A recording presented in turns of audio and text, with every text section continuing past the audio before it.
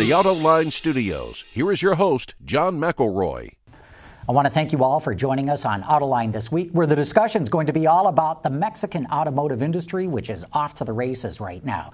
And I've got three experts to dive into the details of what's going on there, including Norm Jacobs, the president of San Luis Rossini International, a supplier company; Randy Miller, the global automotive leader for Ernst & Young, also known as EY these days; and John Martin, the senior vice president for manufacturing, purchasing, and supply chain management at Nissan Americas. And I want to thank the three of you for joining us today. Thanks for having us, John. John, let me start with you. What is going on in Mexico? Volkswagen, Nissan have been there forever, GM, Ford, and Chrysler, and now we're seeing a slew of other automakers jumping in. Audi, Kia, BMW, Honda, Mazda, Toyota. What is going on in Mexico? Why are so many going in there? Great question, John, and thank you for inviting me on the show. We've been in Mexico since 1966. It was our first overseas factory that we established in Cuernavaca, just outside of Mexico City. There are three key factors, as I see it, and indeed as Nissan sees it, which invite investment in that country. First of all, cost competitiveness. If we look at Mexico as it stands today, it's a much more competitive manufacturing base than China. If we look at productivity-adjusted wage growth in China over the last 10 years, plus 187%. If we look at the same factor for Mexico, 27%. So Mexico is eroding the competitiveness of China. That's clear. Second area of cost competitiveness, energy. As you know, energy costs in the United States, very competitive because of the surge in shale gas, shale oil. That's pegging the prices in Mexico. Great advantage for us, and it flows right through the supply chain. It's very energy-intensive products, plastics, steel, all to the benefit of automotive industry and general appliance manufacturing. The next area, it's connected. They have 44 free trade agreements, more than any other country in the world. Compare that to the United States, 20 free trade agreements. China, 18. It's connected. And the third area, a very, very, if you will, business-friendly environment with relatively moderate wage growth, as I've talked about before, friendly taxes, and proximity to the United States. It's got everything going for it. Randy, you see it the same way? Maybe a better place to be than China these days? Well, thanks, John. I would agree. I think Mexico will continue to really move forward with great growth. It's a very important practice for us. We have a robust set of practices down there, and I think you'll continue to see movement from other markets into Mexico. Probably what I would add on top of that is a very relatively stable government that continues to provide additional incentives to make the market very attractive, both from a production perspective, and I think you're going to see continued growth from a pure market perspective as well. The middle class growth down in Mexico is going to continue to grow very aggressively, and I think from a market perspective itself, you'll see significant opportunity moving there as well. Norm, so tell us a little bit about your company too, San Luis Rossini, and why you're in Mexico and what your outlook is. Well, you know, John, very good. Both John and Randy have done a good job to bring maybe the higher level of the economics and the discussion of what's happening in Mexico. But for us, San Luis Rossini is a manufacturer of suspension products and brake products, predominantly serving the North American and South American market. We have manufacturing in Flint. We have manufacturing in Montpelier, Ohio. But we're predominantly in Brazil and in Mexico. And so we've been in the industry for 80 years. But I think that in the growth through the NAFTA process, one of the things that we, San Luis Rossini, I think brings to the party is along with the competitive cost, is the fact that it's a very can-do attitude company. We have the market share we have because of our strength in technology. The strength in our quality, our strength in delivery, and I think that's one of the benefits that people are going to see out of Mexico as they supply the manufacture in Mexico. And many times we bring a new customer in, and they're reluctant. They're wondering about this buying out of Mexico. But once they get to our facilities and they go through, they see that it's very world class, and that's really what I hear when they leave is world class operations. So to me, I think there's a lot of that in Mexico.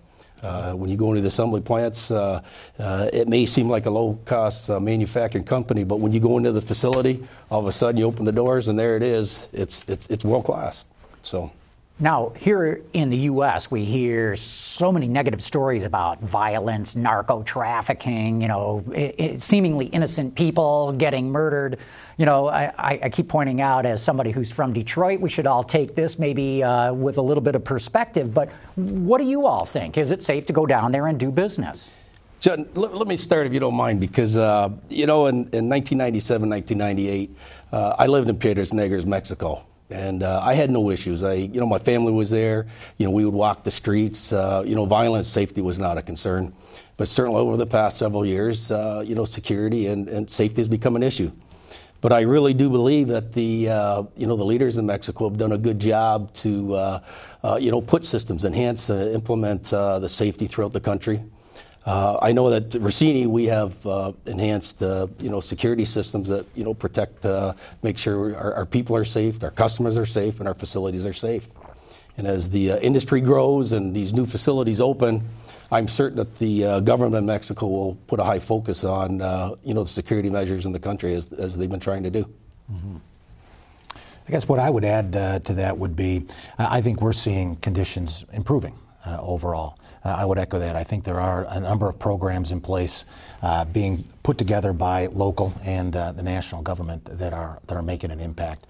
That doesn't mean that you don't need to have the formal processes, protocols, and safety precautions that you would have in Mexico or any market that has these things going on. But I would say we're not seeing our expats pulling out of that market. We're continuing to see more movement in and good progress right now.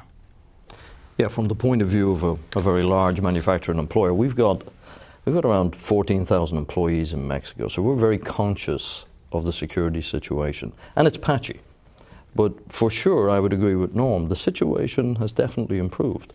If you go back, I believe the high point in terms of violent crime was around 2010.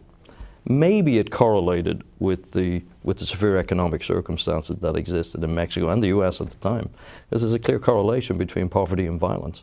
But we've definitely seen it improve. And for sure, we take it very, very seriously, still. So we've got very defined, we operate in over 72 countries in the world. So some of those countries are less or more safe than Mexico. But for sure, we take security very seriously, particularly of our employees.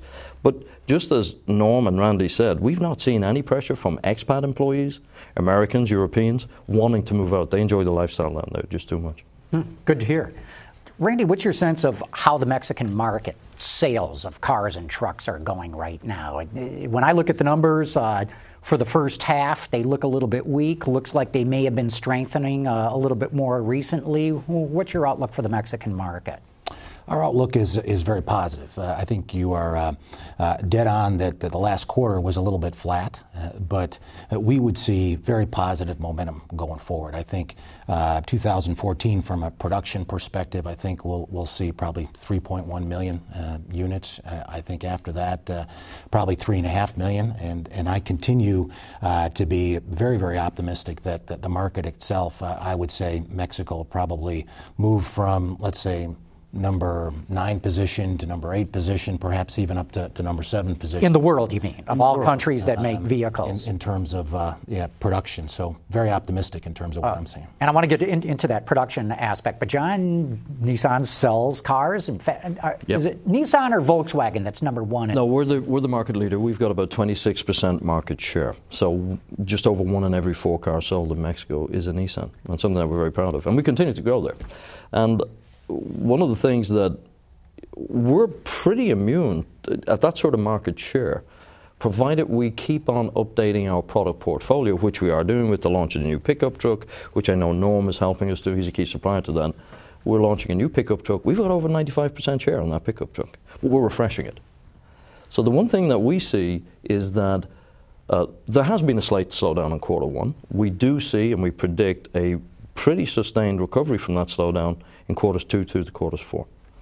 So we're not worried about it at all. Okay, Norm, we got to get the supplier's perspective on this. How do you see the Mexican market?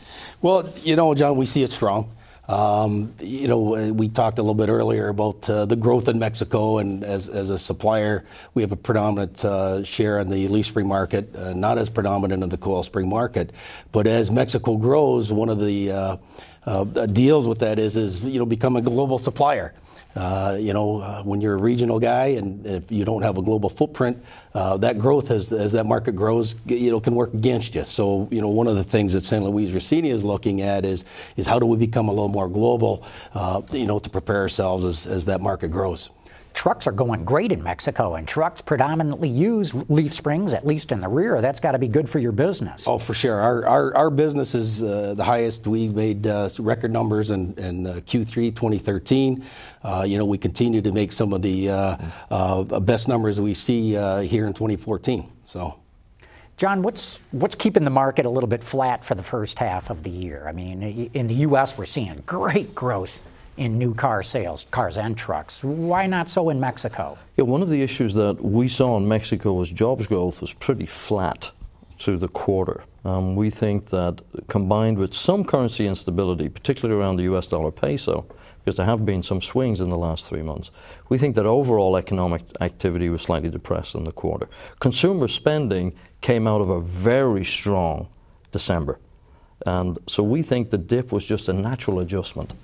We certainly seeing, our forward orders looking forward into our second quarter, which is the period July through to September, very, very strong. So we don't see it lasting. And of course, sorry, Randy, go ahead. What I was going to add is I think what we're also seeing is improvement in credit conditions. I think that's going to help really continue to move that market forward. And Randy, you were talking earlier about production, and it's sometimes you got to watch both a little more differently than you do, say, looking at the U.S. market, where production pretty much tracks sales. But in Mexico, they produce far more vehicles than they sell in the country, and it's become such an export hub. We talked about the free trade agreements. What'd you say, 44 free trade agreements or something like that? They have 44 free trade agreements. 14 countries. Yeah, I mean, you seem to be saying Mexico is on a track to become one of the, it already is a big producer, but, could it surpass something like Germany, for example, in the future here as a vehicle producer? I think it will continue down the track of being a very significant producer. I'm not sure it'll hit the level of a Germany, but perhaps there could be some countries like Brazil that could be at risk of being passed up. The current forecast is that this year, if Mexico continues on its current path, it'll overtake Brazil and become the 7th largest. Of course, Brazil's pretty weak too. And Brazil's very weak at the moment. They've had a collapse of the real versus the dollar. So very, very significant issue in Brazil. Not helped by the fact that localization levels in Brazil are not too high. So they're importing a lot of parts. So once your local currency falls in strength against the primary exporting area, which is Mexico and the United States, for the components, they've got a problem. And that's what they're suffering at the moment. But we do foresee that Mexico, I think all forecasts is that Mexico in terms of manufacturing will overtake Brazil this year. Wow. I mean, with the investments that we see moving forward, Nissan, you've got the Hondas and the Audis and whatnot. I think they're projecting by 2020, 5 million vehicles will be produced in Mexico domestically. 5 million? 5 million. And obviously, we were talking a bit about the production in Mexico. 80% of that is exported back into the U.S. So Mexico is very dependent on what's happening in the U.S. market. So as you see dips in the U.S. market, you'll start to see those dips in Mexico also. Yeah, I think it's interesting to compare and contrast. The growth that Nissan's seen in Mexico hasn't been at the expense of our growth in the United States. And I think some people, and I'm not saying you have said it, Norm, but some people are getting slightly worried about, does growth in Mexico beggar their neighbor in terms of the United States? And we certainly haven't seen that. Let's compare. I got 16,000 employees in the United States. I have 3 manufacturing facilities, one in Smyrna, Tennessee, one in Canton, Mississippi, and a 1 million engine factory in Deckerton, Tennessee as well. So 16,000 employees. That employee number grew by 7,500 people over the last 3 years, all sustained by sales growth and production growth in the United States. We've launched 5 new vehicles in the last 18 months, the new Altima, the new Pathfinder, the new Infiniti QX60 SUV, the new all-electric Leaf with a $1 billion lithium-ion battery plant to complement that. And finally, just in the dying months of last year, we introduced the new Rogue compact SUV, one of the biggest growing segments in the United States. That's going to continue because in the next 18 months, we're launching 3 new vehicles. We've got a new full-size pickup truck. We've got the new Murano, which is going to be built in Mississippi. That pickup truck I just mentioned will be built in Mississippi as well. And we're also going to introduce the new Maxima, which is a very storied and historic nameplate for Nissan, particularly here in the United States. So 8 new models in the last 2 years. But if we look at those models and we compare them to the models we're building in Mexico, I think it tells the story. The cars most people are building in Mexico are the compact or subcompact cars, where labor cost, they're low margin. So labor costs play a large part in the variable manufacturing costs. Labor costs are important in those. The cars we're building in the United States are large, complex, where logistics costs and supplier capabilities and experience play a bigger part. So Mexico, I think, will continue to grow on the back of South American growth for these compact and subcompact cars. And US manufacturers, if they're clever, and I think we are, we're growing on the back of the complex larger vehicles, where logistics costs are extremely important. And you need a very developed supplier base. The weakness for Mexico is going to be interesting. We're starting to see some skill shortages pop up, particularly in the engineering ranks. And we're also starting to see some critical supplier weaknesses, particularly in the area of steel and advanced electronics. And that's an area where United States manufacturers of those components, of that steel, they're poised to make some pretty big gains in the market too. Sure. So I see genuinely, I think we've got to make this clear to what is in many cases a very concerned American public. Does growth in Mexico mean a lack of growth in the United States industry? I don't see it. I think it's very symbiotic. I think it's mutually beneficial. Very interesting. Randy, you know, the labor difference you can't ignore. Obviously, my research shows it's about $8 an hour in Mexico, all in the United States on average around $37. That's a big gap. And yet I hear good things about the Mexican workforce, both blue collar, pretty high quality, and an increasing technical capability on the part of engineering, even though, as John just mentioned, maybe there's a shortage. Do you see it that way? I see it that way. I think clearly one of the advantages early on was that labor differential.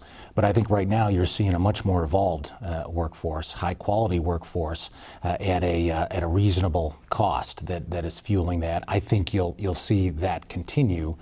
But we are also seeing some gaps as well, not only in engineering, but perhaps in some of the financial functions, et cetera, talent gaps that need to be dealt with out there.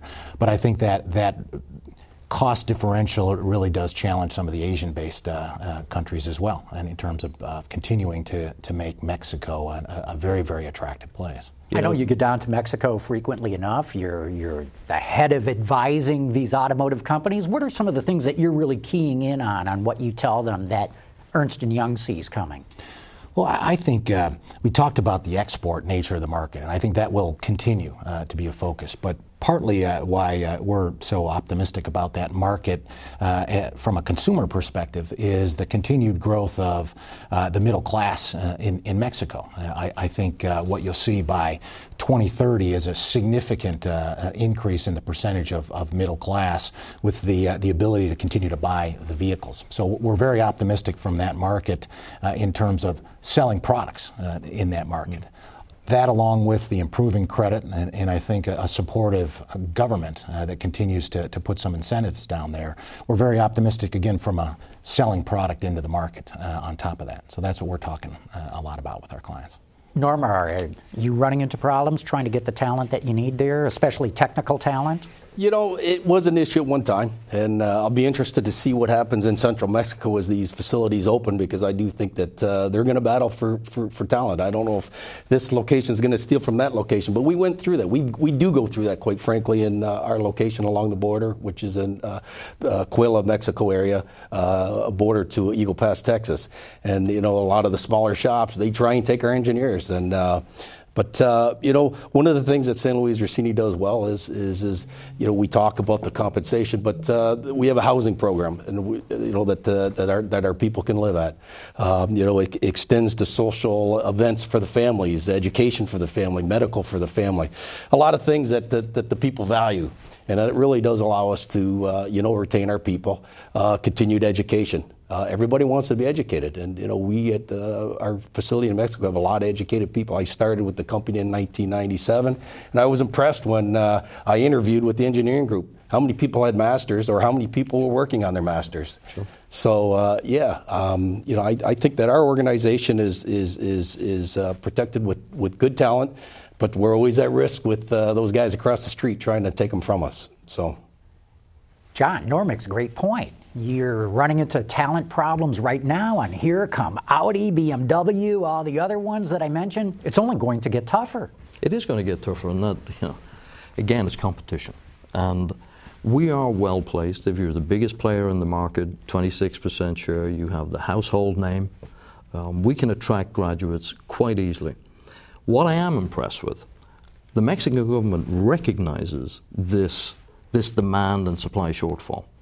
And so, for example, with our huge factory that we've got in Aguascalientes, where we have capacity for 700,000 units between two facilities we have there, we have worked with the local government in Aguascalientes, and we've put in place a training college which gives us a stream of very highly educated young people to contribute to our engineering and maintenance efforts, which are particularly important. Allying that with some of their national universities, we're seeing no real shortage for us. What I am worried about is less attractive employers who don't have the nameplate of Nissan struggle, and those employers are our suppliers. So when they suffer, I suffer. So it's an issue that we're in constant discussion, dialogue with the government. But what I'm encouraged by is they're taking real concrete steps. Sure. And they're putting an awful lot of money and effort and thinking into technical education, not just university education, where the investment is extremely high and the lead time is quite long. They're putting a lot of work into 2-year educational programs. And indeed, just before we came on, I was talking about the efforts by the state of Tennessee to do the same. And they've made technical college education for all young adults in the state of Tennessee free to help address that issue, which is a definite and a here-today issue for the United States, the lack of technically qualified. I've been to Aguascalientes, I've been to Ford's Hermosillo plant and some others too, and what's impressed me is the night schools. So people literally come out of work, they go home, have dinner, and boom, they're in school. And to your point, John, technical things too, not just teaching the 3 R's. You're talking about, they're learning about electronics, pneumatics, hydraulics, the issues that make for a good, sound industrial labor base. And you've got a very enthusiastic government that recognizes the issue, and you've got an extremely enthusiastic population that knows, as the early 20th century citizens of Detroit knew, that if you want to get your way out of poverty, you got to work your way out. Right. And that's what Mexicans are doing, and it's great to see it. But Randy, you identified that maybe in the financial, IT sides, there's still some gaps there as well.